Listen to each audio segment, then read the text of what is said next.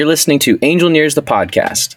Angelneers is a Silicon Valley community for startup builders, where founders and operators share their firsthand knowledge on how to build and scale startups. I'm your host, Oleg Kujikov, and our guest today is Sadiq Riazi, co-founder and CEO of CipherMode Labs, the next-generation computation platform that preserves the confidentiality of data during all states, even during the computation itself. I'm excited to bring on Sadiq to talk about the changing status quo of using advanced cryptographic technologies and democratizing secure computation. But before we get into all of that, Sadiq, welcome to the show. Thank you so much for having me. Yeah, excited to learn more about you. So let's start there. Tell us a little bit about your background and how you got started in or interested in encryption. Sure, happy to. So at CipherMode, what we are building is a new platform, a new way of using and managing data. And the key insight here is that it's actually possible to keep data confidential even when you're using it, which sounds a bit mysterious and even contradictory, but it's actually possible. So it turns out that machines can process encrypted data, and encrypted data refers to data that is locked, is unintelligible, but humans can't. So anytime you send any data securely over the internet, for example, your credit card information, your personal information for any web-based services, your data gets encrypted on your machine so that when it travels through the internet, nobody can actually see it, understand it, or intercept it.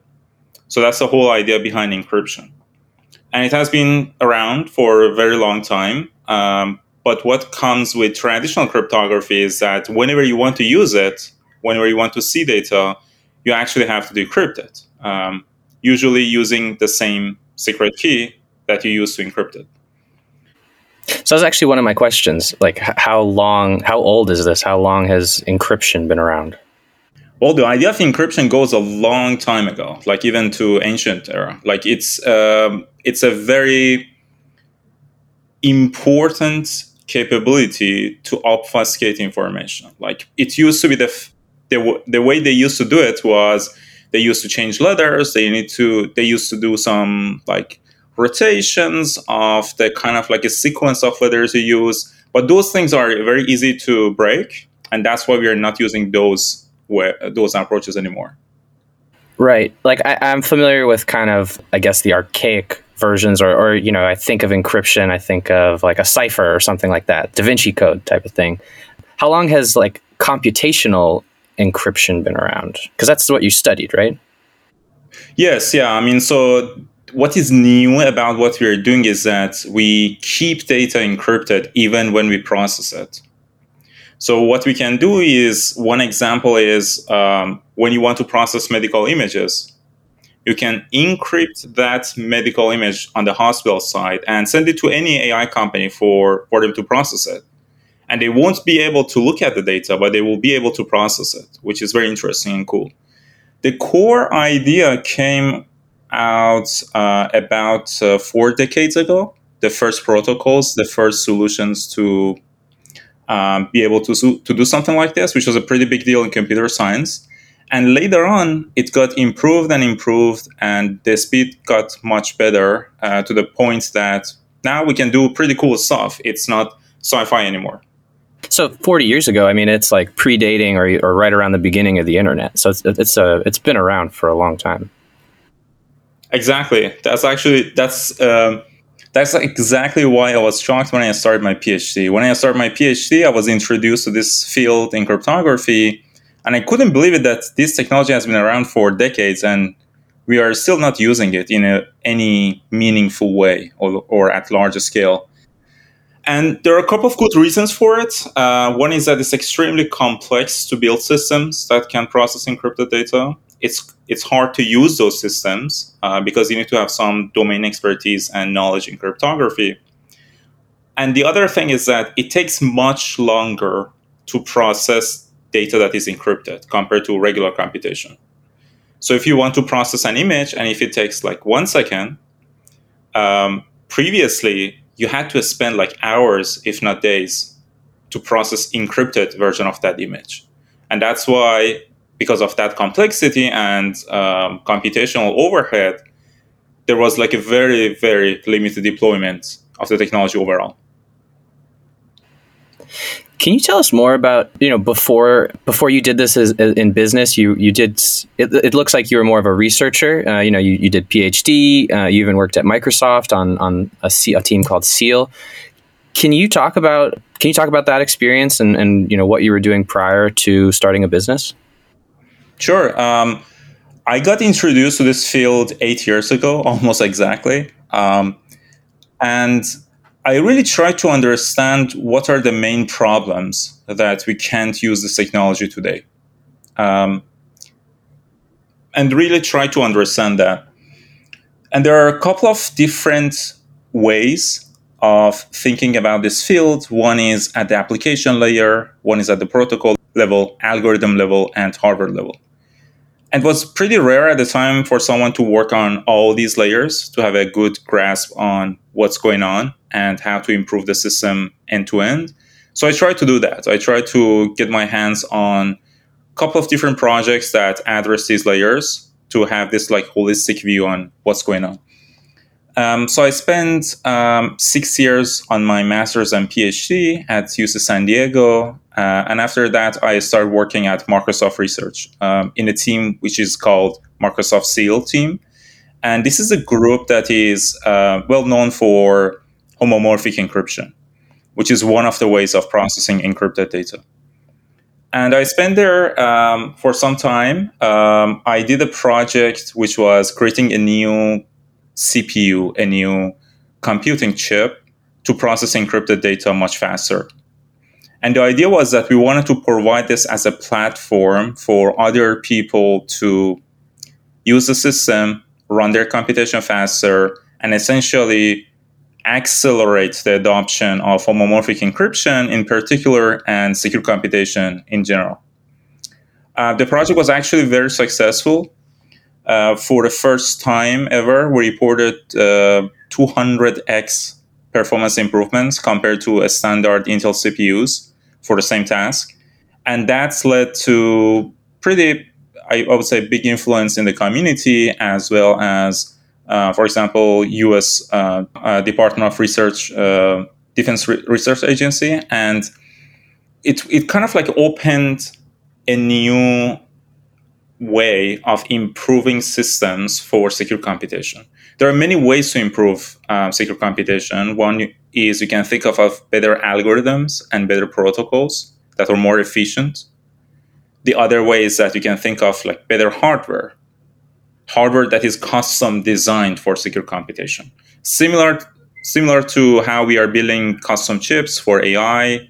On iPhones, on MacBooks, you have chips that are specifically designed for neural networks. And we didn't have these chips a few years back.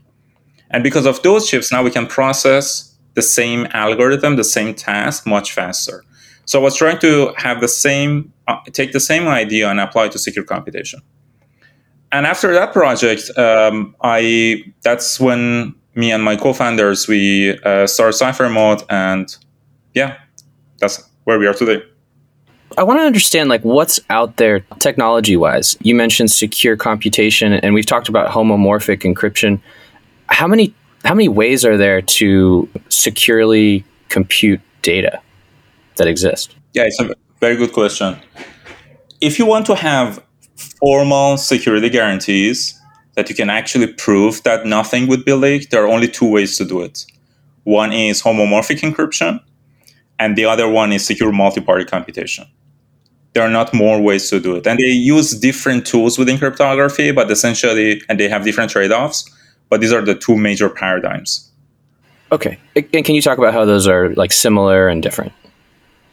They are similar in the sense that they both process encrypted data. There is a notion of like secret key, and they are both based on provable security. They both provide provable security guarantees. They are different because the way that you do these computations are kind of like it varies from homomorphic encryption to secure multi-party computation. In homomorphic encryption, you're using something called lattice-based cryptography.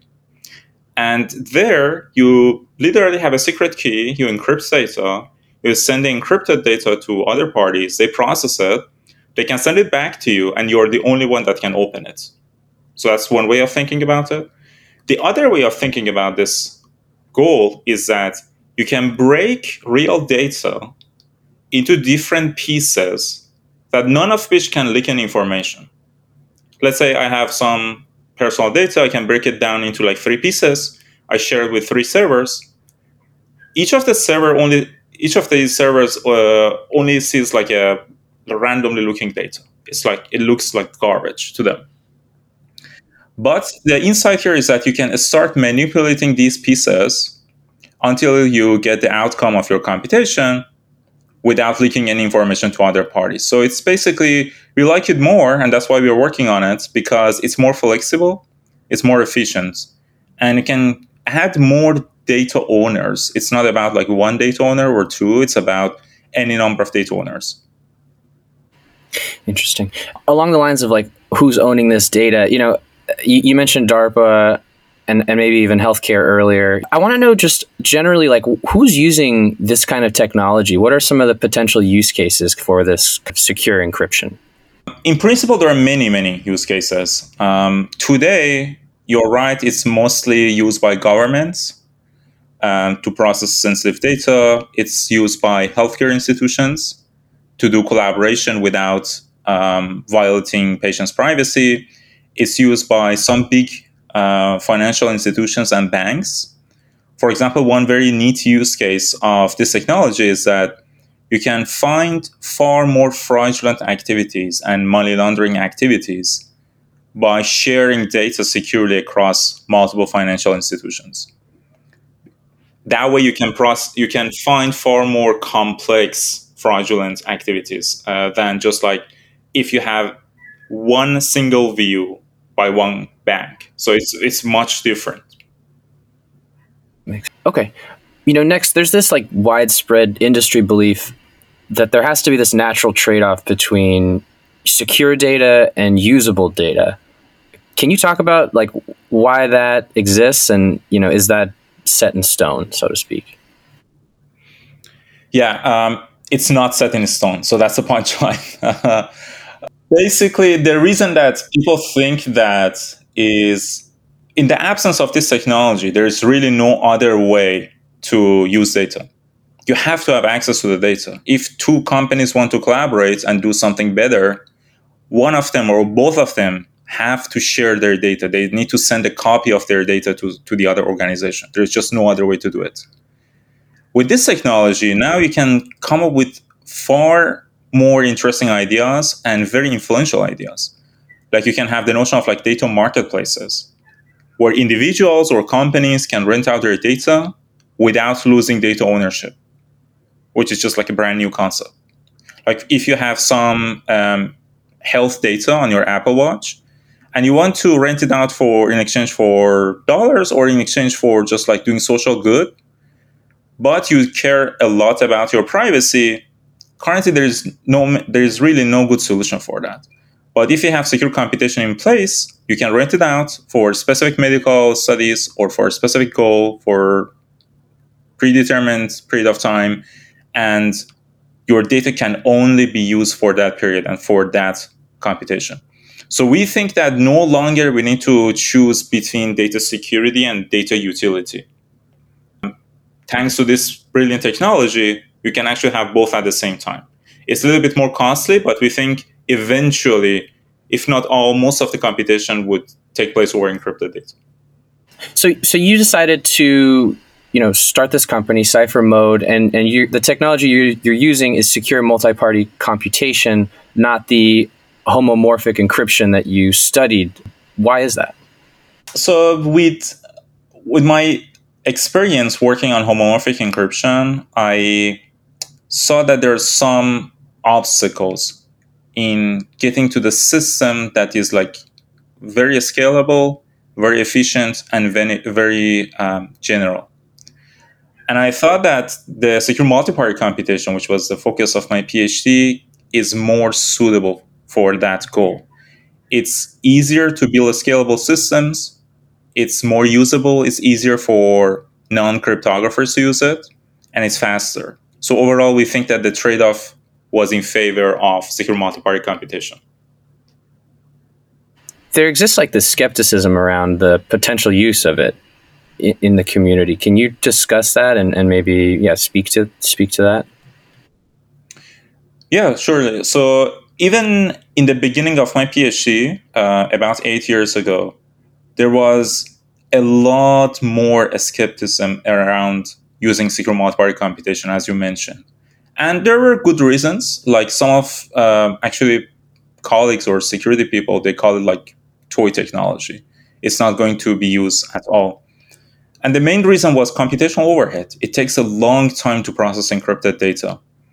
I can give you some real numbers. 8 years ago, if you wanted to do a simple image analysis and classification task that takes like 1 millisecond on any standard CPU, if you want to process the same thing, but the encrypted version of it, it used to take 300 seconds. So that huge gap really 300 seconds. So we are talking about like orders and orders of magnitude difference. But then gradually, through the contribution of like many people, many brilliant folks, the overhead was brought down to the point that yes, it's not 1 millisecond, but it's 10 milliseconds. Now we can talk about it. Now maybe it's worth doing it in exchange for 9 more milliseconds, but now we can process real encrypted data. And if we can process encrypted data, now hospitals can collaborate. Now financial institutions can collaborate. So we think that the value that it unlocks is far bigger than the additional cost. Speak to that. How could the adoption of secure multi-party computation help kind of shape a new era of online privacy? It can potentially drastically change the picture, because right now all of these systems, the way that they're designed or set up, or all the business models around data is very different than the one with secure computation. I can give you a few examples. Right now, as of today, if you want to use some online free services, why they're free? They're free in exchange for some data from you. And that's the whole debate around like privacy. Are they using our data in a proper way? Do we have visibility? There are all these kinds of privacy, very reasonable privacy concerns and questions, and they have to be addressed. And it's usually very, very hard. Like big tech companies, they're struggling with addressing these problems. Now, with secure computation, you can still satisfy some of these business models, because the eventual goal is the insights, not the individual records. So right now, today, if you think about maybe 2 or 3 step process where you have some data distributed by other people, you aggregate it in a central server. Let's say this is one of the tech companies. And then they have access to individual records. What do they do with it? They create some AI models, they extract some insights, and they benefit from that insights. Now we can think of removing this middle step. There doesn't have to be a central server where it stores raw or plain text data.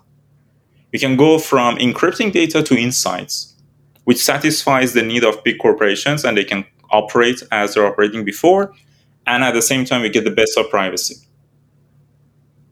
What are some of the barriers? So now we've talked about, what the potential is. What are some of the barriers to overcoming adoption for this SMPC or secure multi-party computation technology? There are a couple. One is awareness. When we pitch this technology to some corporations, they're really skeptical. They're asking like, it's impossible. Usually the comments that we receive is either it's impossible, you guys probably did something wrong, you don't know what you're talking about. You can either keep data confidential or use it. You cannot have both at the same time. So these are some comments that we have received even from relatively speaking, sophisticated companies in the past. So that's number one, awareness. Number two is like building these systems, it takes some time to build systems that are scalable, even especially for new technology. Like, we are doing our best. We actually open sourced our platform 2 months ago with the claim that any software developer without any knowledge in cryptography can use the system and build applications that can process encrypted data. And I think we have lived up to that claim. Right now, if you look at our APIs, you don't see encryption, you don't see keys, you don't see any like a complex cryptographic operation. It's very simple programming language. We have our APIs. You can start describing what is it that you want to do with encrypted data. And then you can run it using, we call the platform Cypher Core. And then you can use Cypher Core to run it over encrypted data. So we think that open sourcing that platform would hopefully accelerate awareness and adoption by a lot. Because now, given that the technology is very interesting, we hope that more developers would start engaging with this platform, start using it, improving it, giving us suggestions, feedback. Obviously, it's not perfect, so that's one of our goals. We want to get as much feedback as possible and improve the system. And I think eventually we would get there. We are not too far from it. So that's one. Number two is computational overhead. I mentioned that our overhead is significantly lower than anything that is out there or was created in the past, but it's non-zero. You can never expect it to be zero. There is no such thing as free lunch. Like, either you want to run computational over plain text data with no security guarantees, or you want security guarantees with some overhead. That's fine. But we want to minimize this overhead. And I think we have done great deal of that. Now we can run neural networks on encrypted data sub-second in few tens of milliseconds, which I think is pretty reasonable for any even real-time services, let alone like offline services, which comprise a big portion of the overall analytics landscape. So I would say these are the top two: awareness / adoption, and number two is computational overhead. Okay, great answer. So now that we understand a little bit more about, the technology we're talking about today and the current state of it, let's dive into kind of the company origin story and the people behind the company. Talk about the insight or just the origin story. What of those two things? What's the origin story, or what's the insight that led to founding Cypher Mode? Yeah, so the company is founded by three people: myself, Ilya Razenstein, a brilliant computer scientist from MIT, and our third co-founder is Dr. Asad Araki, who is a former CTO of NXP Semiconductor. And actually, there's a very interesting story behind it. When I was working at Microsoft Research, Ilya and I used to talk about how crazy is it that nobody is using this technology. And we were really thinking about what is the potential, like what is the end state, what is the ideal case scenario. And when you think about it, you can accomplish very, very interesting things. You can have AI-based therapists, and they can help you without storing raw information, which could arguably be the most sensitive data that you possibly want to protect in your life. But at the same time, you want to seek help. So you can do that, actually. You can allow hospitals to collaborate, especially on clinical studies where you have very limited samples per each clinic, and you want to aggregate that and come up with better insights. For anything related to genome, DNA is a very, very sensitive information. It's hard to emphasize how sensitive it is and how easy people just give it up these days to companies that are sequencing it. In an ideal world, you would have an encrypted version of your DNA, and then you would benefit from any type of analysis over your DNA to better understand your body and what diseases you're more susceptible to, but without giving up your DNA. So we were kind of like thinking about all these possible applications, and we thought that it's very hard to accomplish that in a big corporation because we don't have the freedom, we don't have the freedom of operation, the autonomy, and we thought that we have a different approach, and we wanted to give it a shot. So we quit our job 2 years ago, and we were really heads down thinking about all these building blocks and how we can put them together to make such system possible. And it took us 6 months. And after that, we got our first outside money from a VC in Boston called Pillar. And after that, very recently, 2 months ago, we got backed by Eric Schmidt's fund, the previous CEO of Google. The fund is called Innovation Endeavors. We also got backed by 14 great technologists, people like Jeff Dean, the head of Google AI, and 13 really, really unique technologists and entrepreneurs. And just to finish the story, at the same time, actually, even before that, I met Fari in a security conference, and he shared a very similar vision. He wanted to build a new system, a new data platform, but he thought that, again, it's a much better opportunity to do it outside in a new company with full autonomy. So that's how we got together, and then the Cypher Mode grew since then. Okay, so it sounds like a strong group of people. Can you talk about next timing? Timing is so important when it comes to startups. Why is the time right now for this company and this technology?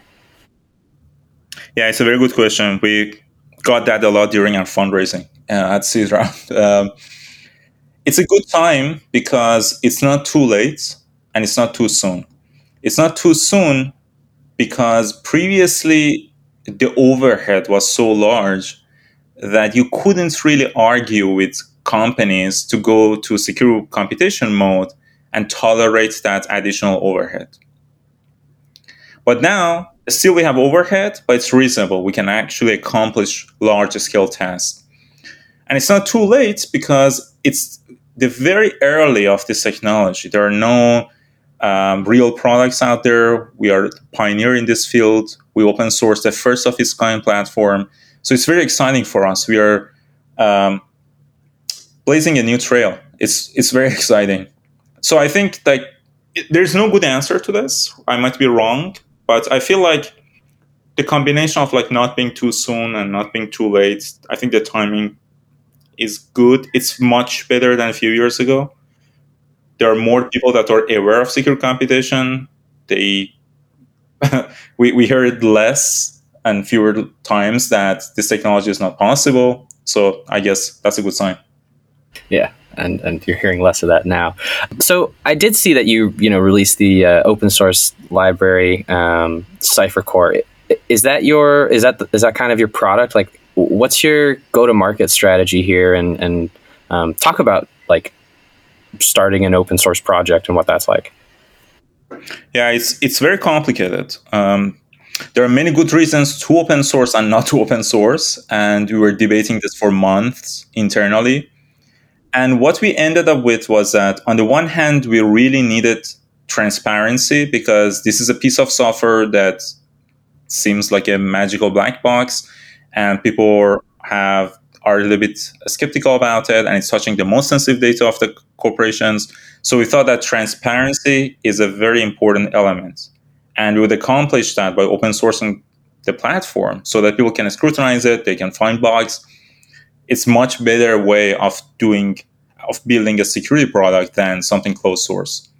On the other hand, we thought that if you open source all of our code base, then we as a business, we will face some threats, right? So basically any big corporation, other startups could copy and start using that system fully.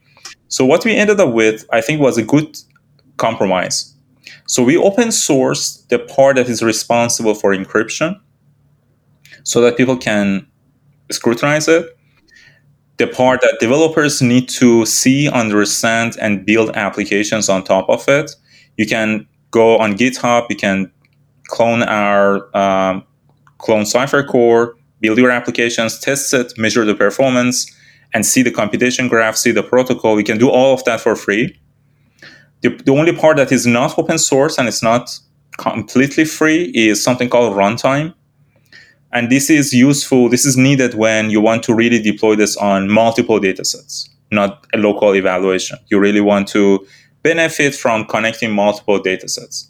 And that's where we have a 90-day free license, but after that, you need to purchase the license from us. So that's how we want to monetize the platform. Got it. So the proof of concept is free, but in order to start, really using the strength of this application, which is kind of like combining data sets, that at runtime, that's when your license comes in. Exactly. And we have a second product. We call it Secure AI. It's not out there yet, but it would come later this year. Okay. And the difference is that with Secure AI, you can use a standard AI frameworks like PyTorch and TensorFlow with their APIs without even looking at our own API, which is API stands for Application Programming Interface. That's how you talk to the systems. Mm-hmm. And we think that would accelerate adoption for data scientists. That would be the next step. Can you talk, since we're here, talking about what's on your roadmap? So we open source Cypher Core, but it doesn't mean it's perfect, right? So we optimize for the earliest time that we can release something that has value. So we did that, but there are many missing features. There are many things that can be improved. We have a lot of ideas on improving the performance. We're not even close to an optimal point. So one direction is to constantly improve Cypher Core. We have a Slack community. We always invite developers and privacy advocates, secure computation enthusiasts to contribute. That's one direction. The other direction is Secure AI, which is, think of it as a custom version, but more efficient and more easy to use version of Cypher Core for AI applications. When your goal is solely AI training and inference, in contrast to other type of data analytics, SQL queries, BI, business insights, and a bunch of other tasks. So it's basically more focused, which as a result, we can get some benefits, simplicity to use it, and also efficiency. And then the third direction that you're pursuing right now is a whole suite of UI and enterprise features to help people integrate this whole system with their current systems. That's a big part of the adoption, right? So integration is a big part of adoption. And we want to minimize the friction on that front too. So these are the three major areas that you're working on. And within each, you have a lot of topics in cryptography and algorithm that we are working on. We have a lot of complex system design, obviously a lot of code to be written, a lot of verification of why this code is secure and is implementing what you intended in the first place. Next, let's look under the hood. Talk about your technology stack and what kind of important decisions you had to make early on. Well, many. So I guess the most recent one was open sourcing or not open sourcing Cypher Core. Going back maybe on day one, whether to use secure multi-party computation or homomorphic encryption, or actually there are also other exciting privacy-enhancing technologies like differential privacy, federated learning, secure enclaves. So it's not just one technology. And there would be many, many successful companies on all these privacy-enhancing technology fronts. We think that SMPC is the one that is most suitable for long-term computation environment. It's a very clean way of doing collaboration. It's a very clean way of deploying it. For example, when you want to use secure enclaves, which is a technology that protects some part of the memory when you're doing computation. The manufacturer of chips, Intel or AMD or other companies or ARM, they say that we protect this part of the memory so that your data is not disclosed to other processes running on the same hardware or to even the operating system itself, which is a big claim. But the way that they're doing it is the security is coming from hardware isolation. It's not coming from cryptographic measures. And we think that that's a very, very important consideration. One of our design principles is that we want to have a software-only solution where you can run it on any cloud, any environment, and do not think about the underlying hardware. You are not tied, you are not glued to the hardware. It's a very lightweight encryption layer. You can put it on any sensitive data source that you have. So I guess one of the challenges was just navigating through these complexities. Like, there are many use cases where differential privacy is an excellent choice. Federated layering could be an excellent choice, enclaves. But when you want to build a system for enterprise, hopefully for decades, you need to think about what are the fundamental principles. And we think one of the fundamental principles is that you have to be generic. You have to be able to support different kind of scenarios, different number of users, different environments. You shouldn't be tied to another company. Even us, like part of the reason that we open source CipherCore was to give confidence to other companies that we as a startup, even if we go out of business, you would always have access to this code because it's released under Apache license, which is very permissive. And that gives people the confidence that, okay, I can now invest my time and energy and my resources and my employees on building systems based on secure computation. So we talked about earlier about, who's typically using secure computation, and it's big, it's governments, it's big organizations. But for you at CipherMode, who's your ideal customer, and how are you building awareness among them? Right. Our ideal customer is a type of company that, first of all, they're technology savvy. They're sophisticated enough to understand and use these systems, which makes our life way easier, given that we, as a startup, we are always under the sense of urgency. So we need to go after the companies that also have some sort of urgency because of their need. And what we found out was that usually it's companies that are technology savvy, and their business model heavily depends on their data and the models that can come out of it. So basically, companies that their whole business model is around insights. And if that's true, if all three are true, then you're dealing with a company that is desperately looking for more data. What is prohibiting them from accessing more data? Privacy regulations, security concerns, mistrust, long legal contracts. And just like it's the current computations environment is not built for collaboration when you don't have trust. Like on the internet, the early version of the internet, the way it was set up, we didn't have secure communication. So if you wanted to do, let's say, Google search, if somebody intercepted your message, like one of the routers on the internet, they could understand what you're asking Google, which sounds a little bit crazy today, but they could have direct access to what you requested from Google, or they could read your emails. That was crazy, right? So the reason what people did was that they came up with secure communication. So now it's protected against everybody on the internet, and only you and the destination can read the message. Perfect. Now you can have that. Okay, if you can have that, you can send credit card information. And the whole e-commerce came out of that. There would be no Amazon without secure communication. There couldn't be. How can you securely exchange information over the internet without me intercepting your message, like stealing your identity or ordering other things to my address? Like, it gets so messy that you cannot accomplish anything meaningful. And now we have e-commerce established on top of secure communication. Like, we think that there could be a lot new industries built on top of secure computation with this new idea. Do you have any success stories that you want to share or examples of a happy customer? Yeah, actually, my favorite one is that we were even earlier days, a few months back, earlier this year, we were talking to a Fortune 500, and the good news was that they were already familiar with secure computation, and they already investigated a couple of other vendors, and they play around with homomorphic encryption. So that was the good news. The bad news was that they were a little bit disappointed with the current state of technology and current tools and products in the market. And they said that, guys, we love secure computation, but we don't think it's really ready for deployment, and we do not really want to spend a lot of resources on this.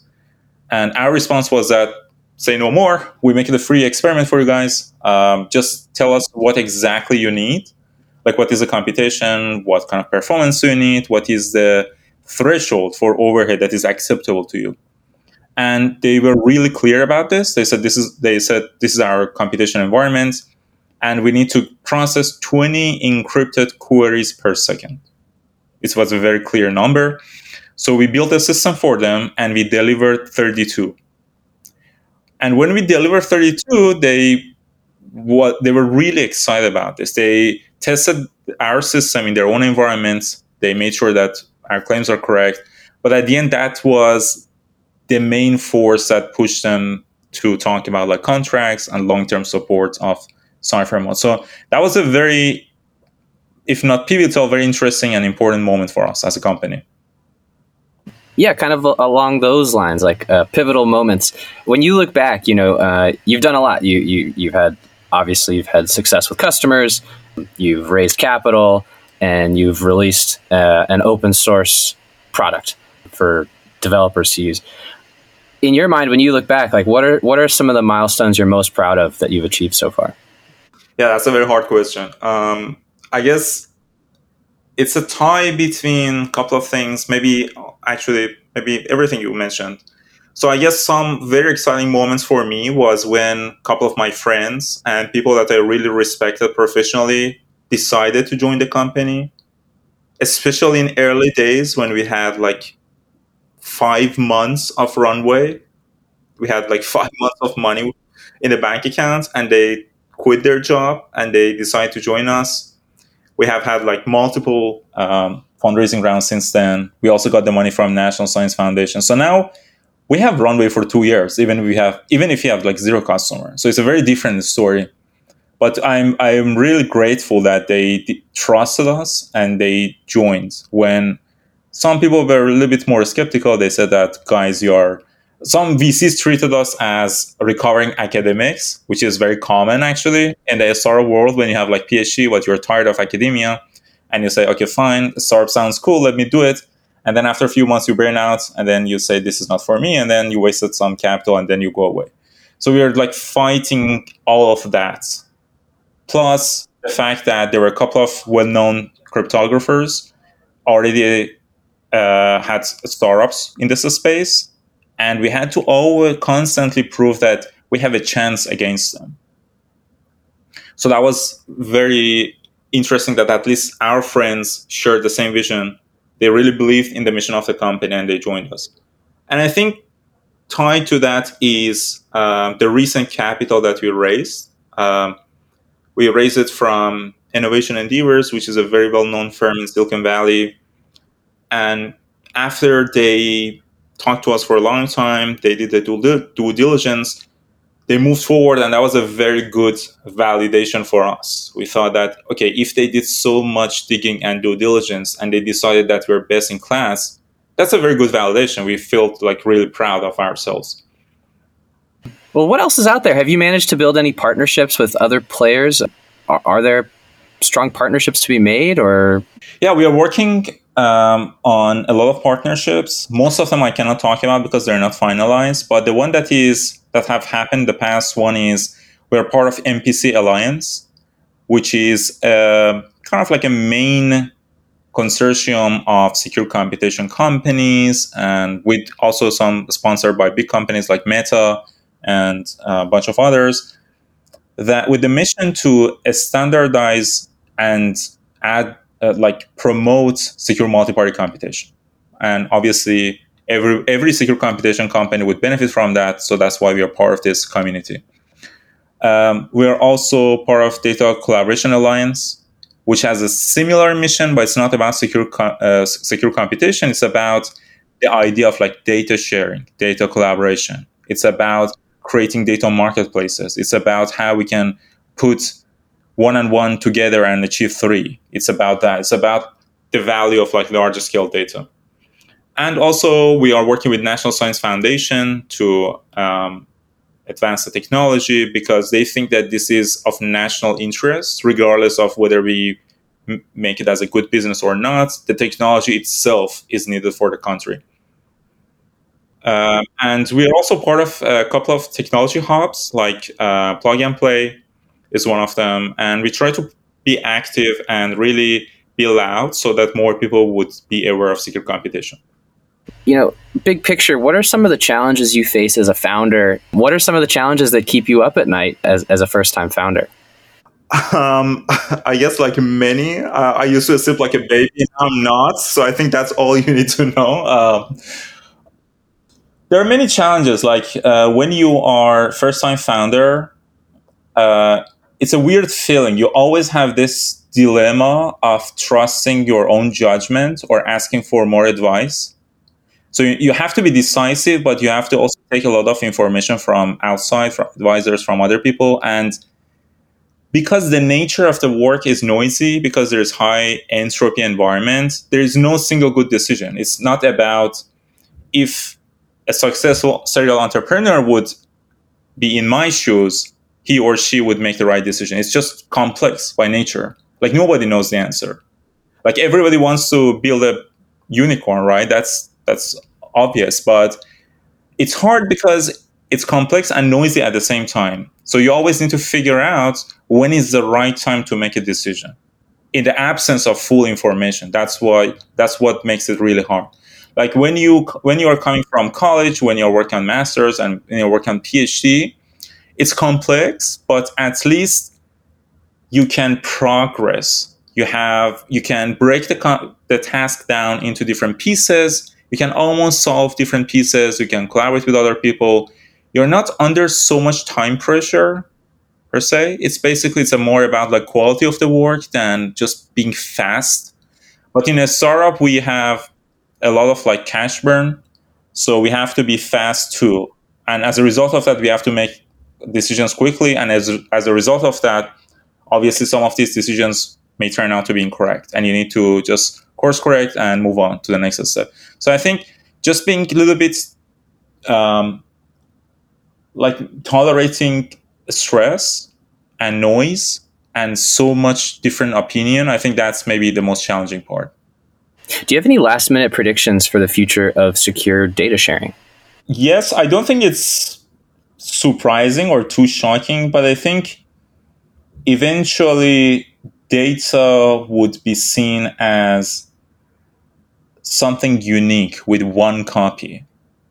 Like similar to how we have devices that they have like IP addresses and they're unique and you can talk to them, data would be that.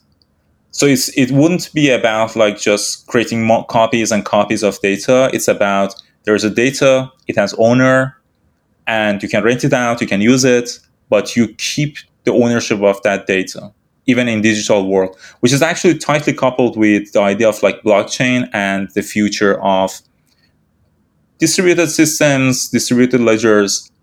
So yeah, I mean, data would have IP, and you can keep the ownership, and you can use it more freely.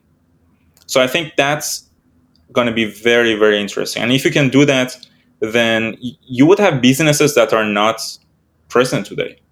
Like before the internet, trying to explain the value of like search engine. How can you monetize it? How can you build multiple $100 company around that? Like it's just too hard to imagine. But I think we would see new ideas, brand new ideas, and brand new business models. Yeah, I guess we will have to wait and see. Before we go, Sadiq, what's the best way for our listeners to reach you and Cypher Mode? They can email me at sadiq@cyphermode.com. And please visit our website and check it out. It should be pretty cool. Yeah, if you're talking about raising awareness, is that the best place to learn more about Cypher Mode? Is there any like recent article or anything that they should check out?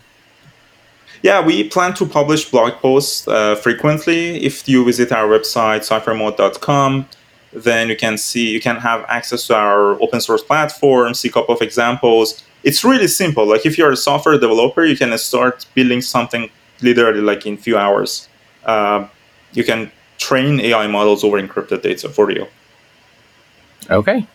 All right. Well, that's where you can learn more about Cypher Mode. Sadiq, thank you very much. We're going to end the show there. If you liked our show, please subscribe wherever you get your podcasts and leave us a rating. Sadek, thank you for joining the show today. We really appreciate your time. Thank you so much.